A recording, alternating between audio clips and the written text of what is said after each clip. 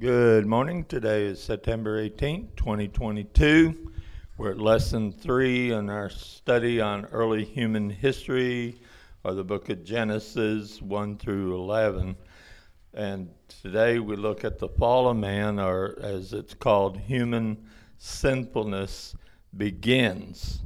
So we have taken prayer requests. So I'm going to ask Brother Mickey if he'd go ahead and lead us in prayer.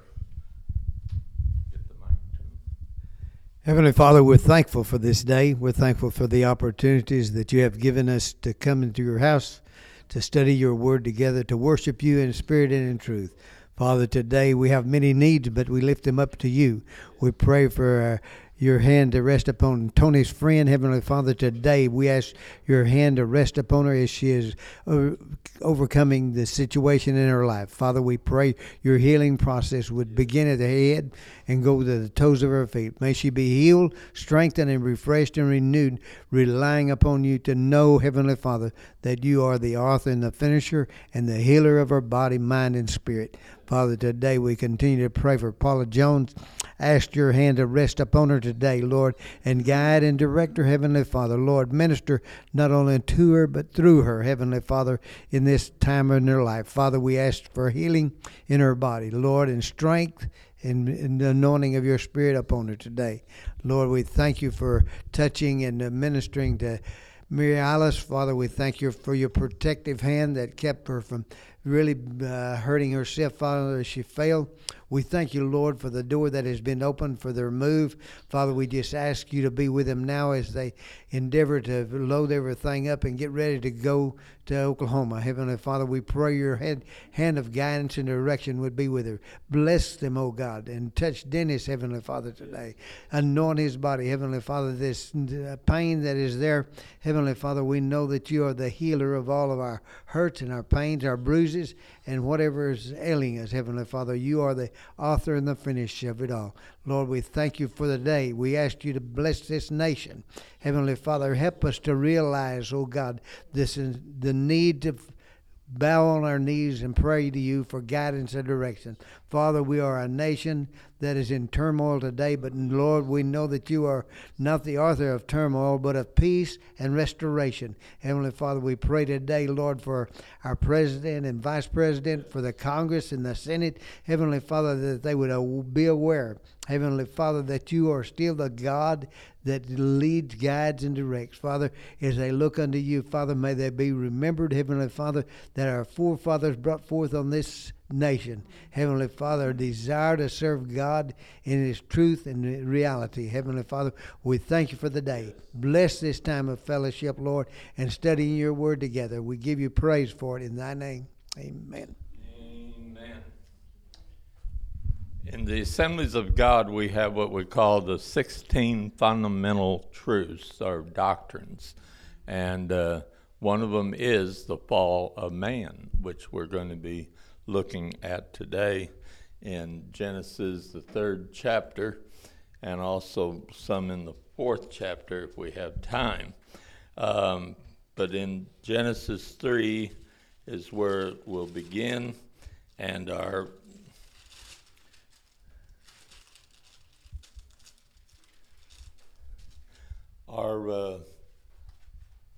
key verse is Romans 5:12, which refers back to the fall of man, where it says, by one man sin entered into the world, and death by sin.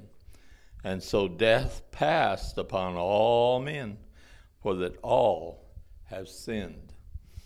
And to go along with that is our central truth, which is really taken from Romans 3:23.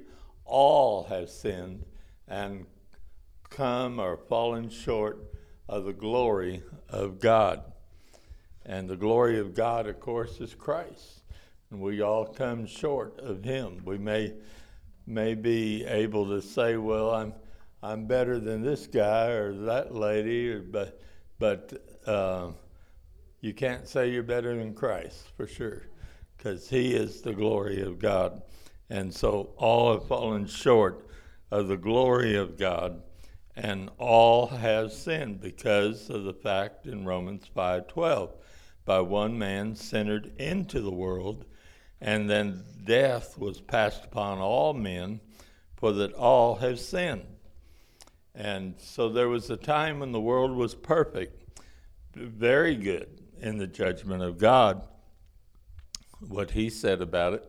But this wonderful state was ruined when our first parents decided to go against the Word of God, who created them. Their disobedience would have worldwide results as they lost their home and their security, and as the entire human race, including their first two children, fell under the power of sin. So all of us have at least seen painful, costly results of natural disasters on the television or the internet. The power of sin brings results even more devastating, but it begins its work invisibly. Temptation pulls people away from being obedient.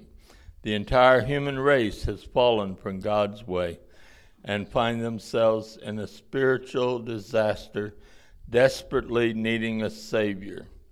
So God immediately addressed the disaster of sin. He had, since the foundation of the world, decided to send his Son to die for us. For now he would work to teach humanity about sin's wickedness and establish the sacrificial system that pointed to Christ. When people sin, they are not merely acting upon instinct, rather they are acting from a condition that entered the human race when Adam and Eve took their eyes off God and focused on Satan's empty promise. Sin and evil are a tragedy brought on by walking away from God. Only a reunion to God through the death and resurrection of Jesus Christ can sin and evil be overcome. So that's the introduction there in our Teachers Quarterly anyway. And so we'll begin reading in Genesis 3, 1 through 7. Genesis 3. Now the serpent was more crafty than any other beast of the field that the Lord God had made. And he said to the woman, "Did God actually say, 'You shall not eat of any tree in the garden'?"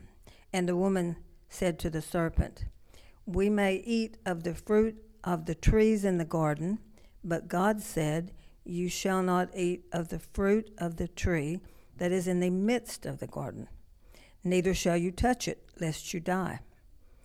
But the serpent said to the woman, 'You will not surely die, for God knows that when you eat of it, your eyes will be opened, and you will be like God, knowing good and evil.' So when the woman saw that the tree was good for food, and that it was a delight to the eyes, and that the tree was to be desired to make one wise, she took of its fruit and ate. And she also gave some to her husband who was with her, and he ate. And then the eyes of both were opened, and they knew that they were naked, and they sewed fig leaves together and made themselves loincloths." All right. We'll stop there on the reading so we can comment. It's kind of interesting. The first words that Eve spoke was to the devil. I'm sure she probably spoke before that, but as far as recorded words, we have her speaking first. And we know Adam first spoke when he saw Eve and said, "This is now bone of my bone and flesh of my flesh." And so Genesis has a lot of firsts in it, definitely. And this is the first temptation, because God had told them that they could eat of every tree of the garden, but one. And of course, the enemy likes to point out to young people especially what they can't do if they follow the Lord. But what we're forbidden to do is for our own good, because God knew that this would bring sin into the world if they disobeyed him on that. And it introduces us to a serpent. Now, we're not told exactly what this serpent looked like, but we know that after God cursed the serpent, it had to crawl upon its belly. So this seems to indicate it might have had some legs before that. And if you've seen pictures of dinosaurs, for instance, they had that kind of snake neck. Yeah. So it could have been a dinosaur. We don't know. It just said that it was a beast, though. It didn't really say a reptile or a bird, but it did say a beast. And so it got her attention anyway. But we get all these myths, going on with the Garden of Eden, where you see a snake up in this tree, to tempt Eve. But it wasn't a snake, I don't think, at first. But it became a snake after God cursed it. And so we're introduced to really the enemy right here. And God doesn't tempt any man, so he used the enemy to test man in seeing whether man would obey God or not. And way at the end of time, almost, we know after the millennium that Satan's going to be let loose, and he's again going to tempt mankind to rebel against Christ, who had been reigning and ruling on the earth for 1,000 years. And still, he always is very subtle, crafty, and cunning is that word. And it really has to do with deception. And so he will deceive a lot of people into thinking they could rebel against Christ while he's reigning here on earth. And they'll surround Jerusalem as if they're going to siege it. And all of a sudden, fire is going to come down from heaven and destroy them. But those that were born during the millennium had it made, because they were under a peaceful reign of Christ, and therefore they didn't really have any kind of a temptation. But when Satan was let loose, then he is able to tempt them and deceive them. He won't deceive the body of Christ. We're the glorified saints, and you don't need to wonder after you're glorified if you're going to fall. No, the fall is over with us when we are glorified. And so anyway, we see that he began to get her to be looking at that fruit. We don't know what type of fruit that was. Some say it was an apple, but I don't think it was an apple, because apples are good for you. I don't think God would forbid you from eating apples. That apple keeps the doctor away. And but whatever fruit it was known as the knowledge of good and evil. And so the woman contradicted Satan by saying, well, we may eat of the fruit of the tree, all the trees of the garden, but of one. And because God said, don't eat of it, neither shall you touch it. And some believe that she added that. We don't know what Adam told her, because the first commandment was given to Adam that he had to pass on to Eve. And he probably wanted to put that warning in there, don't even touch it, So it could be that she had heard that from Adam, that they weren't to touch it even. And so then the serpent contradicts God and saying, no, you won't die, for God doth know in the day ye eat thereof, your eyes shall be open.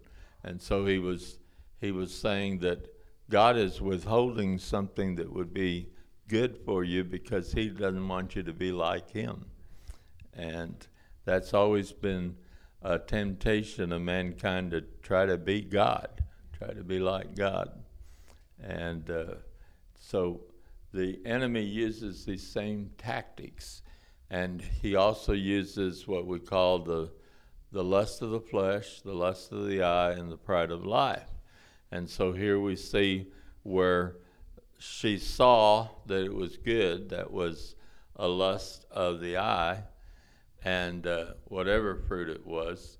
And also we see that there was the lust of the flesh that sure looks good and delicious. And then there was the pride of life, because you'll be just like God. And so Satan always usually tempts through those three things. He did that with Jesus. He tempted him to turn stones into bread to satisfy the flesh. He tempted him to look at all the kingdoms of the world that he could have, to appeal to his eyes. And then he also said that, God said that he would give his angels charge over you when he took him up to a pinnacle of the temple and told him to cast himself down and make something of him, that he would be another evil Kadimbo or something, So you find all three there in Jesus' temptations as well, but he resisted all three by the Word of God. And so that's why it's important to know the Word of God, or else we can be susceptible to Satan's temptations. And so anyway, you see those different types of temptations with Eve and also with Jesus. But Jesus overcame. He didn't yield to any of it. And he even told him to get out of here. Get the hint, Satan. So anyway, the devil likes to tell half-truths, because he said, when you eat of it, your eyes will be open. And notice he sneaks in that you will know good and evil. They just knew good. They didn't know any evil. But he was telling a half-truth there. They would know good and evil. And it is true, their eyes were open, as she read there. The eyes of them both were open, and they noticed that they were naked, because before that they were not ashamed of being naked, but now shame comes in the deal after they had partaken. It's debatable whether Adam was right there with her when she ate of it, but we do know that she gave the fruit unto Adam also, and she probably said, I didn't die. It's all right. Go ahead and eat it. And so anyway, he ate it. Now in Timothy, put a marker there. In 1 Timothy, the 2nd chapter, I'm not used to this Bible that much, but my other Bible's all torn up on the first 4 chapters of Genesis. So I was finding it in my other Bible. Anyway, in Timothy, I'll find it here in a minute. There we go. 1 Timothy 2 and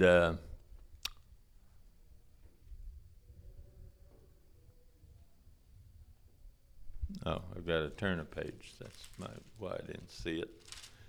In starting with verse 12, I suffer not a woman to teach, nor to usurp authority over the man.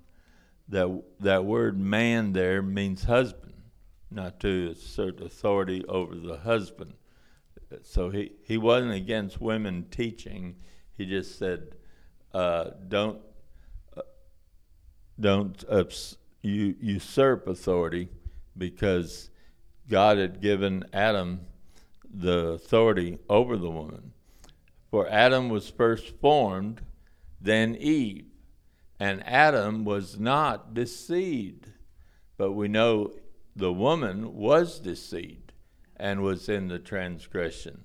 So he put most of the blame on Adam because of the fact that he knew what he was doing, that he was going against what God had told him specifically not to do. So we can't just blame Eve. We have to blame Adam, because Adam was the one that was responsible for Eve, and he knew that she did wrong by eating of it, but yet he partook of it. Such is love, I guess. Yeah. If you're gonna die, I'll die with you. Yeah. And I still gotta go back. Okay, so so they saw themselves as being naked. Some believe that they had some kind of like a Shekinah or a glory that was over them, because they were completely innocent and were the glory of God. And like I said, the text says all have sinned and come short of the glory of God. That man did have the glory of God when they were first created. So when they noticed that glory had gone when they sinned, that revealed that they were naked, and they became ashamed. All right, now we have. That kind of brings Yes, me, go ahead. When we do wrong, we can, when we have fallen short, we can tell that because that piece releases, Right. that piece lifts, and maybe not to the same extent, but still you can tell because Right. you get that, you understand that something has happened, something is wrong. Yeah, amen. Yeah, you feel that guilt when you have done something wrong. Okay, well, let Sherry continue here, 8 through 13.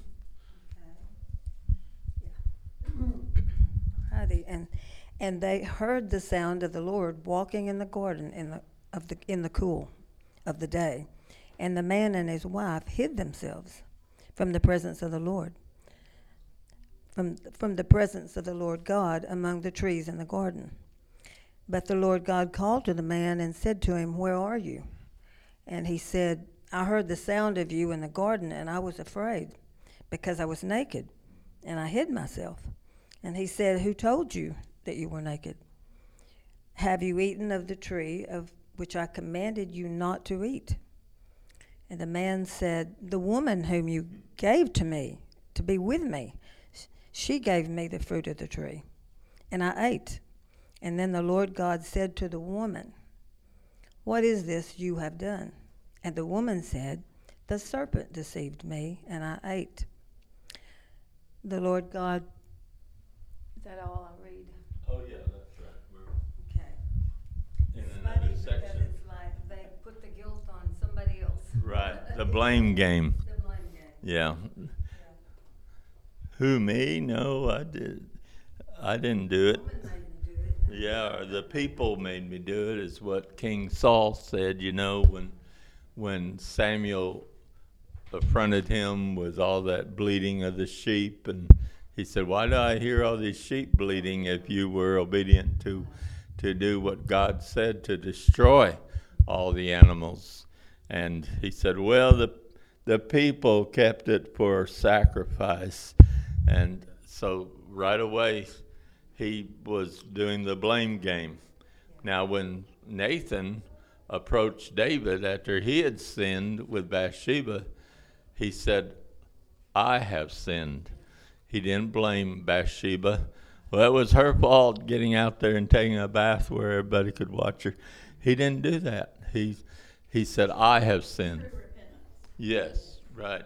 Because we have to realize we are the ones that are responsible for our sins, and that we have sinned and come short of God's glory.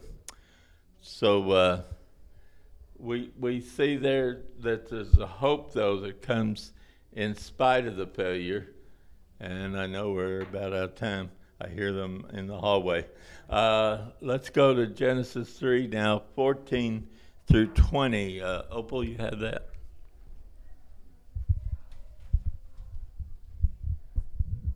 So the Lord God said to the serpent, because you have done this, you are cursed more than all cattle, more than every beast of the field, and on your belly you shall go, and you shall eat dust all the days of your life. And I will put enmity between you and the woman, and between your seed and her seed. He shall bruise your head, and you shall bruise his heel. To the woman, he said, I will greatly multiply your sorrow and your conception. In pain you shall bring forth children. Your desire shall be for your husband, and he shall rule over you. Then to Adam he said, because you have heeded the voice of your wife, and have eaten from the tree of which I commanded you, saying, you shall not eat of it. Cursed is the ground for your sake, and in toil you shall eat of it all the days of your life. Both thorns and thistles it shall bring forth for you, and you shall eat the herb of the field. In the sweat of your face you shall eat bread till you return to the ground, for out of it you were taken, for dust you are, and to dust you shall return.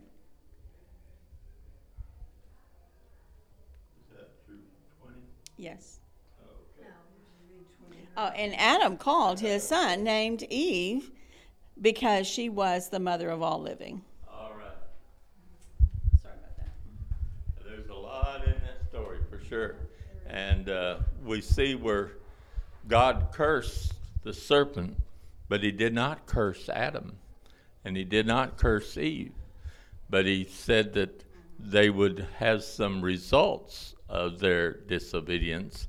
But you see, God had blessed them already, and what God blesses, he doesn't curse. And somebody pointed that out. I don't know, it might have been in the quarterly or somewhere else I heard that. But it's interesting that this is the first time we get the name of Eve, because he was just calling her woman all this time. And we don't know how long they were in the garden, before they really sinned. They could have been there hundreds of years, but because they were eating of the tree of life and were living. And so anyway, it's interesting that fact that God didn't curse Adam, he didn't curse Eve, but he said that there's going to be results of that disobedience. And so he called his wife's name Eve because she was going to be the mother of all living, because she's our first mom. And so anyway, so they had to be driven out of that garden because they had sinned. Another thing I was going to point out is that we don't know, like I said, what the fruit of the knowledge of good and evil is. But today it could be TV programs, it could be computers, it could be movies and books and magazines, because they're all knowledge of good and evil. And so it has good, but it has evil. And so we have to guard our minds against a lot of that evil stuff that Satan has out there. All right, so we got to go for now. Lord, we thank you for your word. We thank you, Lord, that in your grace that you spared Adam and Eve, and you were able to still bless them, but they had to pay the consequences. And Lord, we pray that you'll help us to take heed to your word, Lord, and to know that you mean what you say and say what you mean. And we praise you for it. Be with the service to follow. Anoint every part of it, we pray. In Jesus' name, amen. God bless you.